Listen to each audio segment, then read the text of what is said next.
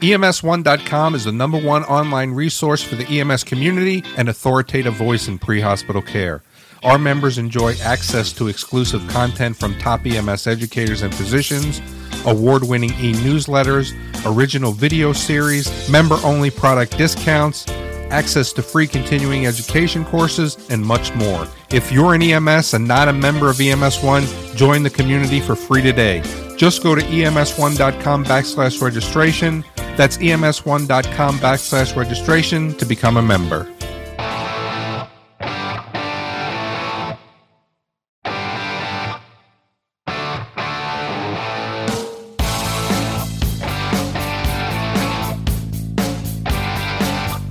Well, ladies and gentlemen, once again, it's time to go inside EMS. I am your host, Chris Saballero, and the man that's on everybody's naughty list, the one that we call the notorious KFG, Kelly Grayson. KG, what's going on?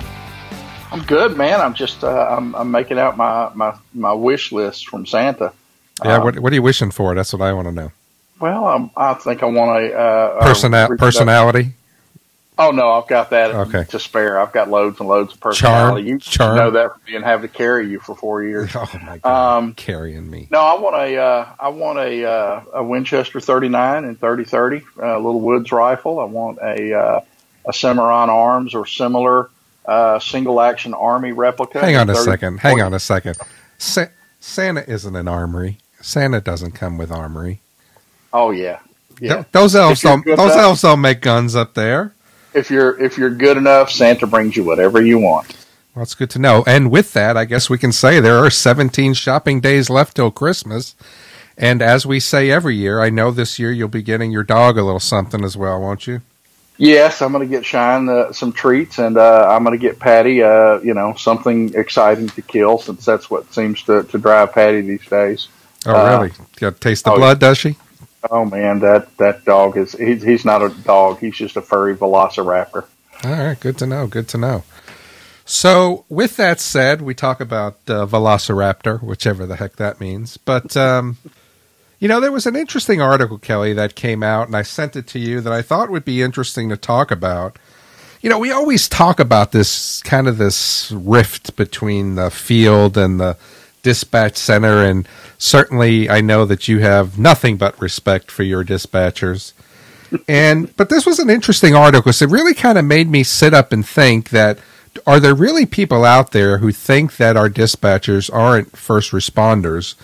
But this was an article that came out on the 27th of November, and there's a congresswoman out in California, Norma Torres, who previously worked as a 911 operator, and she wants to upgrade the status of 911 operators from clerical workers to first responders. And, it was really kind of interesting to read this article to think that, are we not categorizing our dispatchers as first responders? And maybe from inside the career field, we have a different aspect. But before we even talk about the nuances of this, I wanted to just get your feedback on it. You're trying to get me in trouble, aren't you? The thoughts of this show have nothing to do with Inside EMS. They're strictly Kelly Grayson's. I want to preface everything that I say for the rest of this podcast by saying first that I love my dispatcher. I love both of them. They're wonderful people. They're fine human beings. They smell good, and they're excellent dancers. I love my dispatchers, so please don't take what I say personally. I was rather taken aback that 911 operators are not already considered public safety personnel or considered first responders. I don't think there's any question that 911 dispatchers are part of the public safety system, and why they're not categorized as such was a bit of a surprise to me. On the other hand, I'm not so sure that Representative Torres is really on the mark when she says that 911 dispatchers don't get the recognition and respect and benefits and training that others in the public safety sector do. I don't know that is the case. Usually it's been My experience has been just the opposite. Not only do they get better benefits, but they're also substantially better paid than their counterparts that work on ambulances. At least it is that way in my system and every system I have worked in. I don't know how it works in California, but I could, you know, given the fact that 911 operators are not, according to her, classified as public safety and first responders, I could get behind I could get behind her initiative to try to get them reclassified. I would support that. But do we really think, I mean, is it just outside the field? I mean, I have never heard anyone classify a dispatcher as a clerical worker. I mean, their job is, and they differ from system to system, of course. I've classified dispatchers in many, many ways, and clerical worker would be one of the kinder things I've classified them. Well, I mean, I think that's cute, but when we think about the work that they do, I mean, and we have to separate certainly the feeling of the field, the feeling of dispatch, and maybe this is something that we talk about as part of this, because I would think that one of the things that has to happen is we have to be able to create this unity between the field and between the dispatch center. Now, I got to tell you, when I was in the field, you always were questioning, well, why the heck would they do that? And why are they sending us this way? And hey, isn't this person closer? And why the heck am I getting a late call at, 1 hour before that's going to take me 1 hour over? I mean, we complain about those things. And one of the things that I've always found interesting, Kelly, is that the people who work in the field that then go into dispatch and they have to sit in front of those screens and make these decisions say, I finally get it. So as we now think about classifying or categorizing our dispatchers as first responders, I think that really could be just the start of where things need to go. And I'd be interested to know from your standpoint, how do you think that classifying dispatchers as first responders will make a difference for them? Well, I think that certainly the stress of dispatching is significant. I don't think anyone would argue the point that a 911 operator or an EMS or fire police dispatcher has a substantially more stressful job than just a customer service rep on a helpline somewhere. Or a receptionist answering phone calls for a business. I think they're night and day. They're not exposed to the physical dangers that field personnel, firefighters, EMTs, and police officers are exposed to. But as far as recognition and funding and making them exempt employees.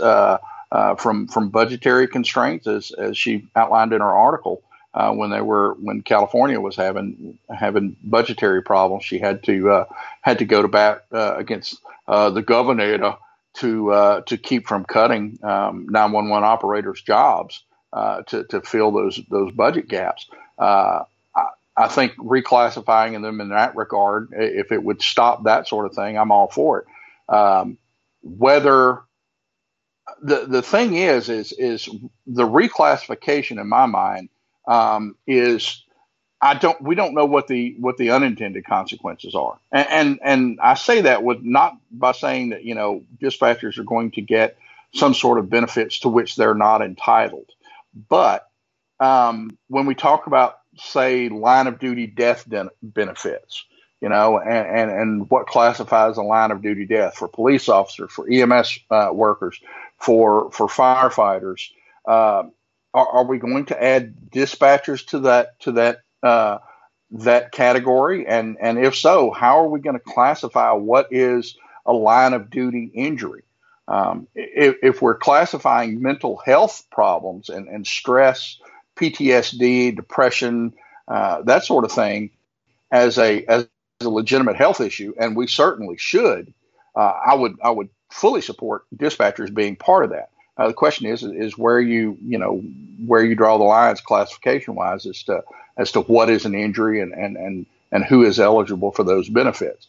Otherwise, though, I did not know that there is, and I'm not so sure that she's correct in this. She's talking about a national standard in training and training and education and certification. And to my mind, I thought there already was such a thing. I'm friends with a number of public safety and 911 operators that are nationally certified.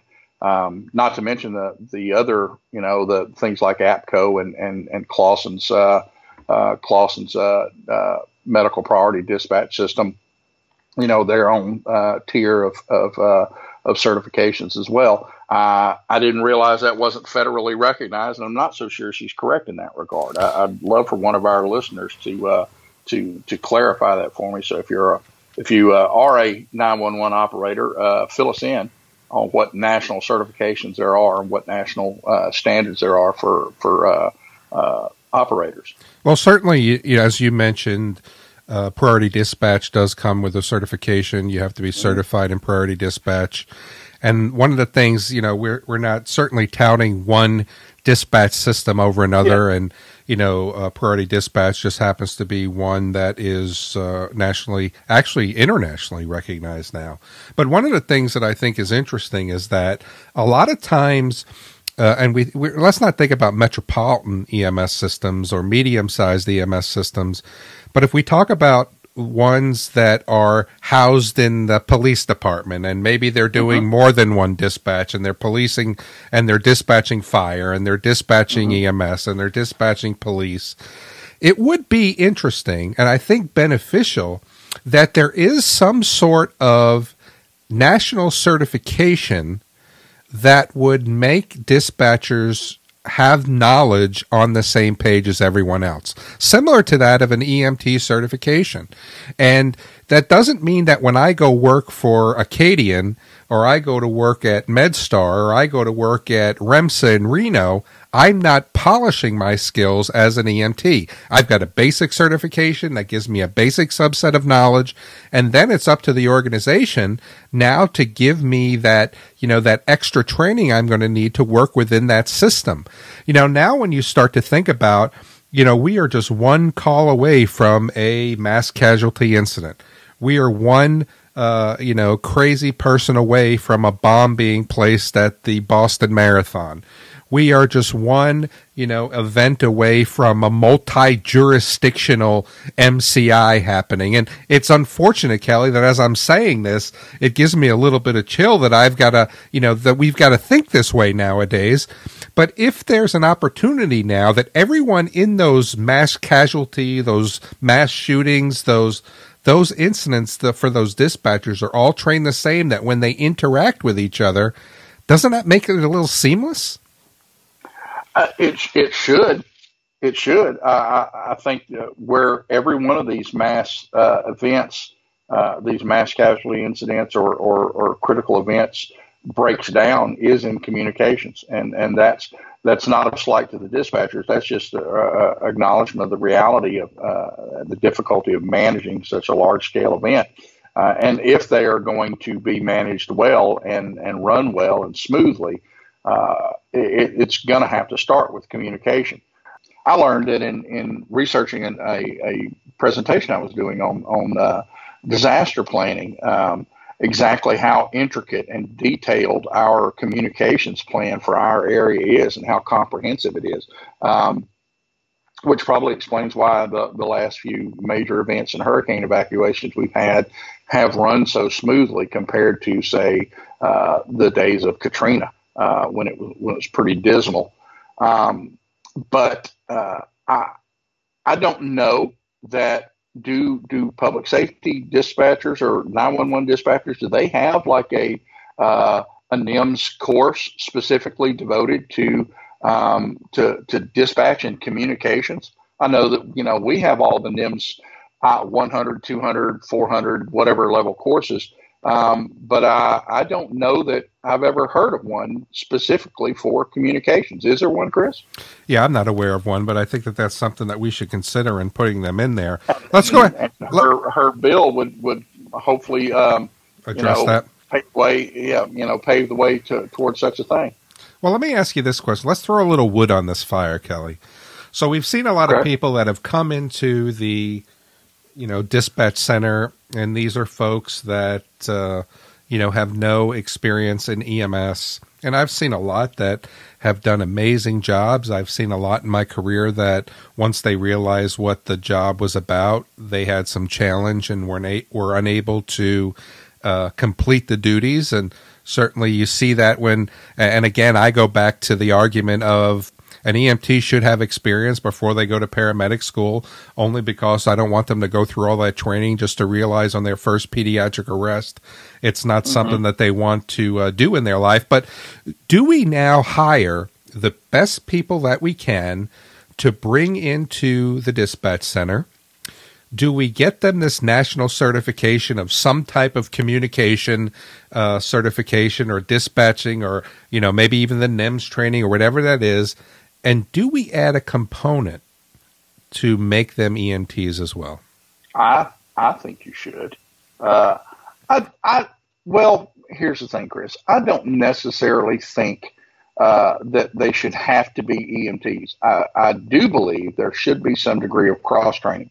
I think that every field internship for a EMS professional, EMT, advanced EMT, paramedic should include a shift or two in dispatch, just to see how the other half lives, and so you gain a broader perspective on what goes on behind the console that you're not aware of, and vice versa. If you're going to work on a 911 console, you should get on an ambulance and understand from firsthand knowledge that those are not just chess pieces on the board you're moving around. They're living, breathing human beings that are exposed to a lot of stress, worry, physical toil, and danger themselves.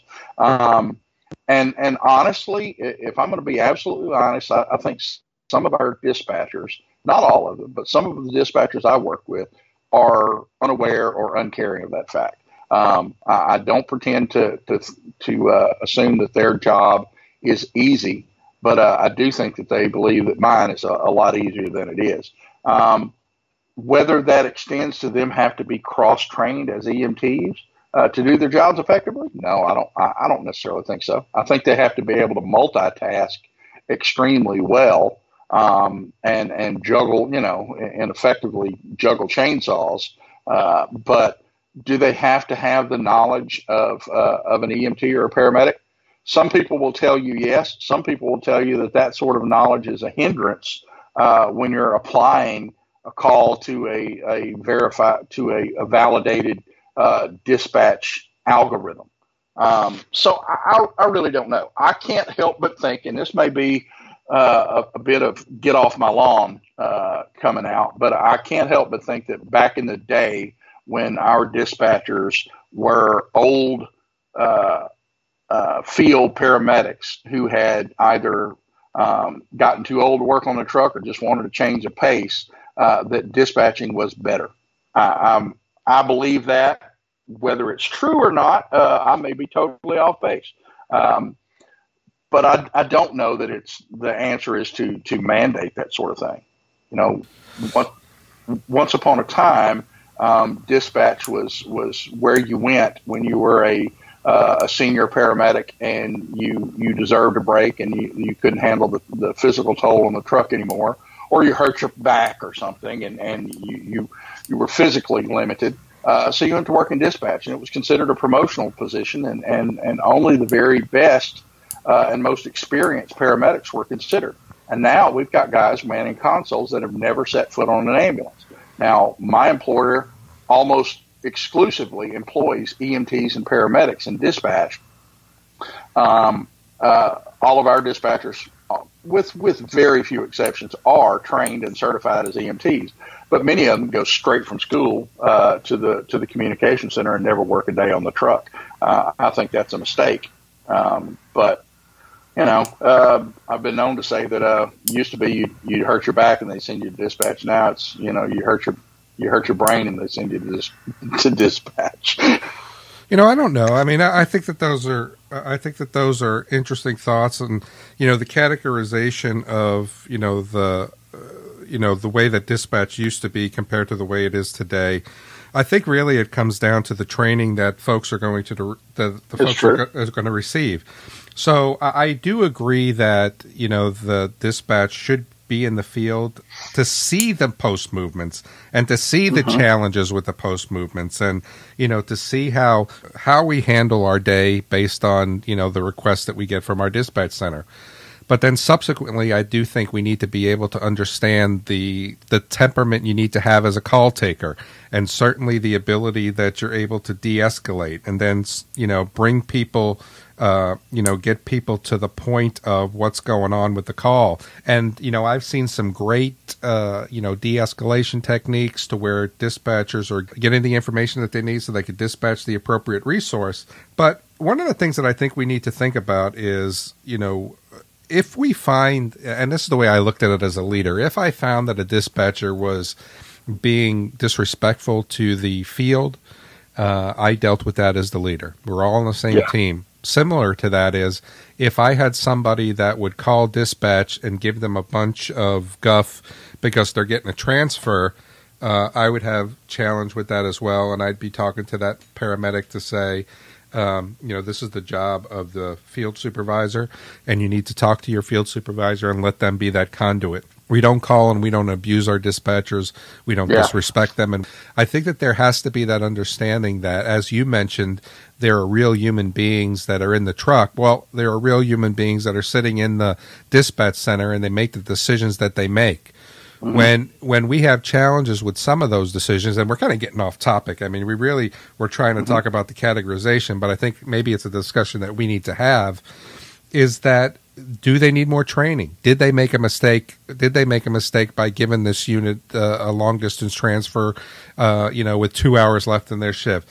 Did they send the closest unit to the... But I think that if we're not looking at those things and we're not doing additional training, we just can't assume that they're doing it because they don't like the person who's at the other end of that radio. And I think that we have to think about that. So where we started from was, do we need to categorize our dispatchers as first responders? I think the answer is yes. I think we need to give them more training. I think we need to treat them as they are part of our team, and there's no separation between dispatch and the field.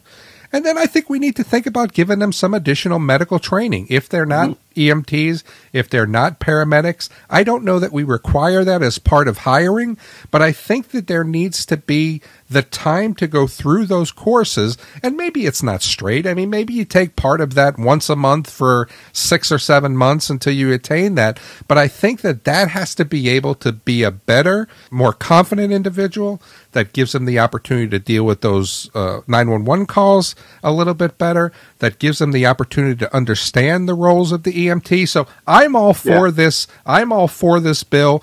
And I think that we should all think about our dispatches as our peers, that we're all on the same team. And you know what? They're first responders. We don't need a bill to tell us that. They are first responders. And I'm going to say this, and you may disagree, I think they're the most important chain in the chain of survival. I don't agree, but that is not to say that they're an unimportant link in the chain by any stretch. A chain is just that. It's only as strong as its weakest link. And if communications breaks down, the entire chain fails. If field care breaks down, the entire chain will fail. I believe it or not, agree with you in this regard. I think that dispatchers and 911 operators are first responders, but should be recognized as such. And the message I'm getting from Representative Torres's efforts here is that she's trying to get this nationally recognized, so it will be the impetus for setting a national standard and decrease at least the funding and staffing issues that have plagued her system and potentially many others around the country. I do think that her experience as a dispatcher is not necessarily representative of 911 operators around the country. I've got a good friend who is a 911 operator, and they are plagued by the same short staffing issues that many EMS field ambulances are, and the communication system in California, like Representative Torres points out. And many of the mistakes that, I might gripe about as an ambulance crewman are probably related to that a dispatcher or a 911 operator is having to perform double duty. They're having to answer calls and handle radio traffic at the same time. And there's only so many chainsaws you can juggle before one of them spins and cuts something important. But my friend noted that how short-staffed they've been lately, and that they just had a new dispatcher training class graduate the academy, but it would probably be May or June before they're fully ready to go on their own. Now, that speaks to me like a great deal of training that his particular system is investing in their 911 operators. Now, whether that's a national standard or not, I don't know, and that's probably what Representative Torres is trying to accomplish with this change in classification. But hey, that's what I think. That's what Chris thinks. We'd like to hear what you think. Are 911 operators, first responders, should they be accorded the same benefits, grant opportunities, funding as in the field public safety personnel? Give us your thoughts at the show at EMS1.com. Don't forget to rate us on iTunes. And for myself and co-host Chris Cebollero, thanks for tuning in to Inside EMS. We'll catch you guys next week.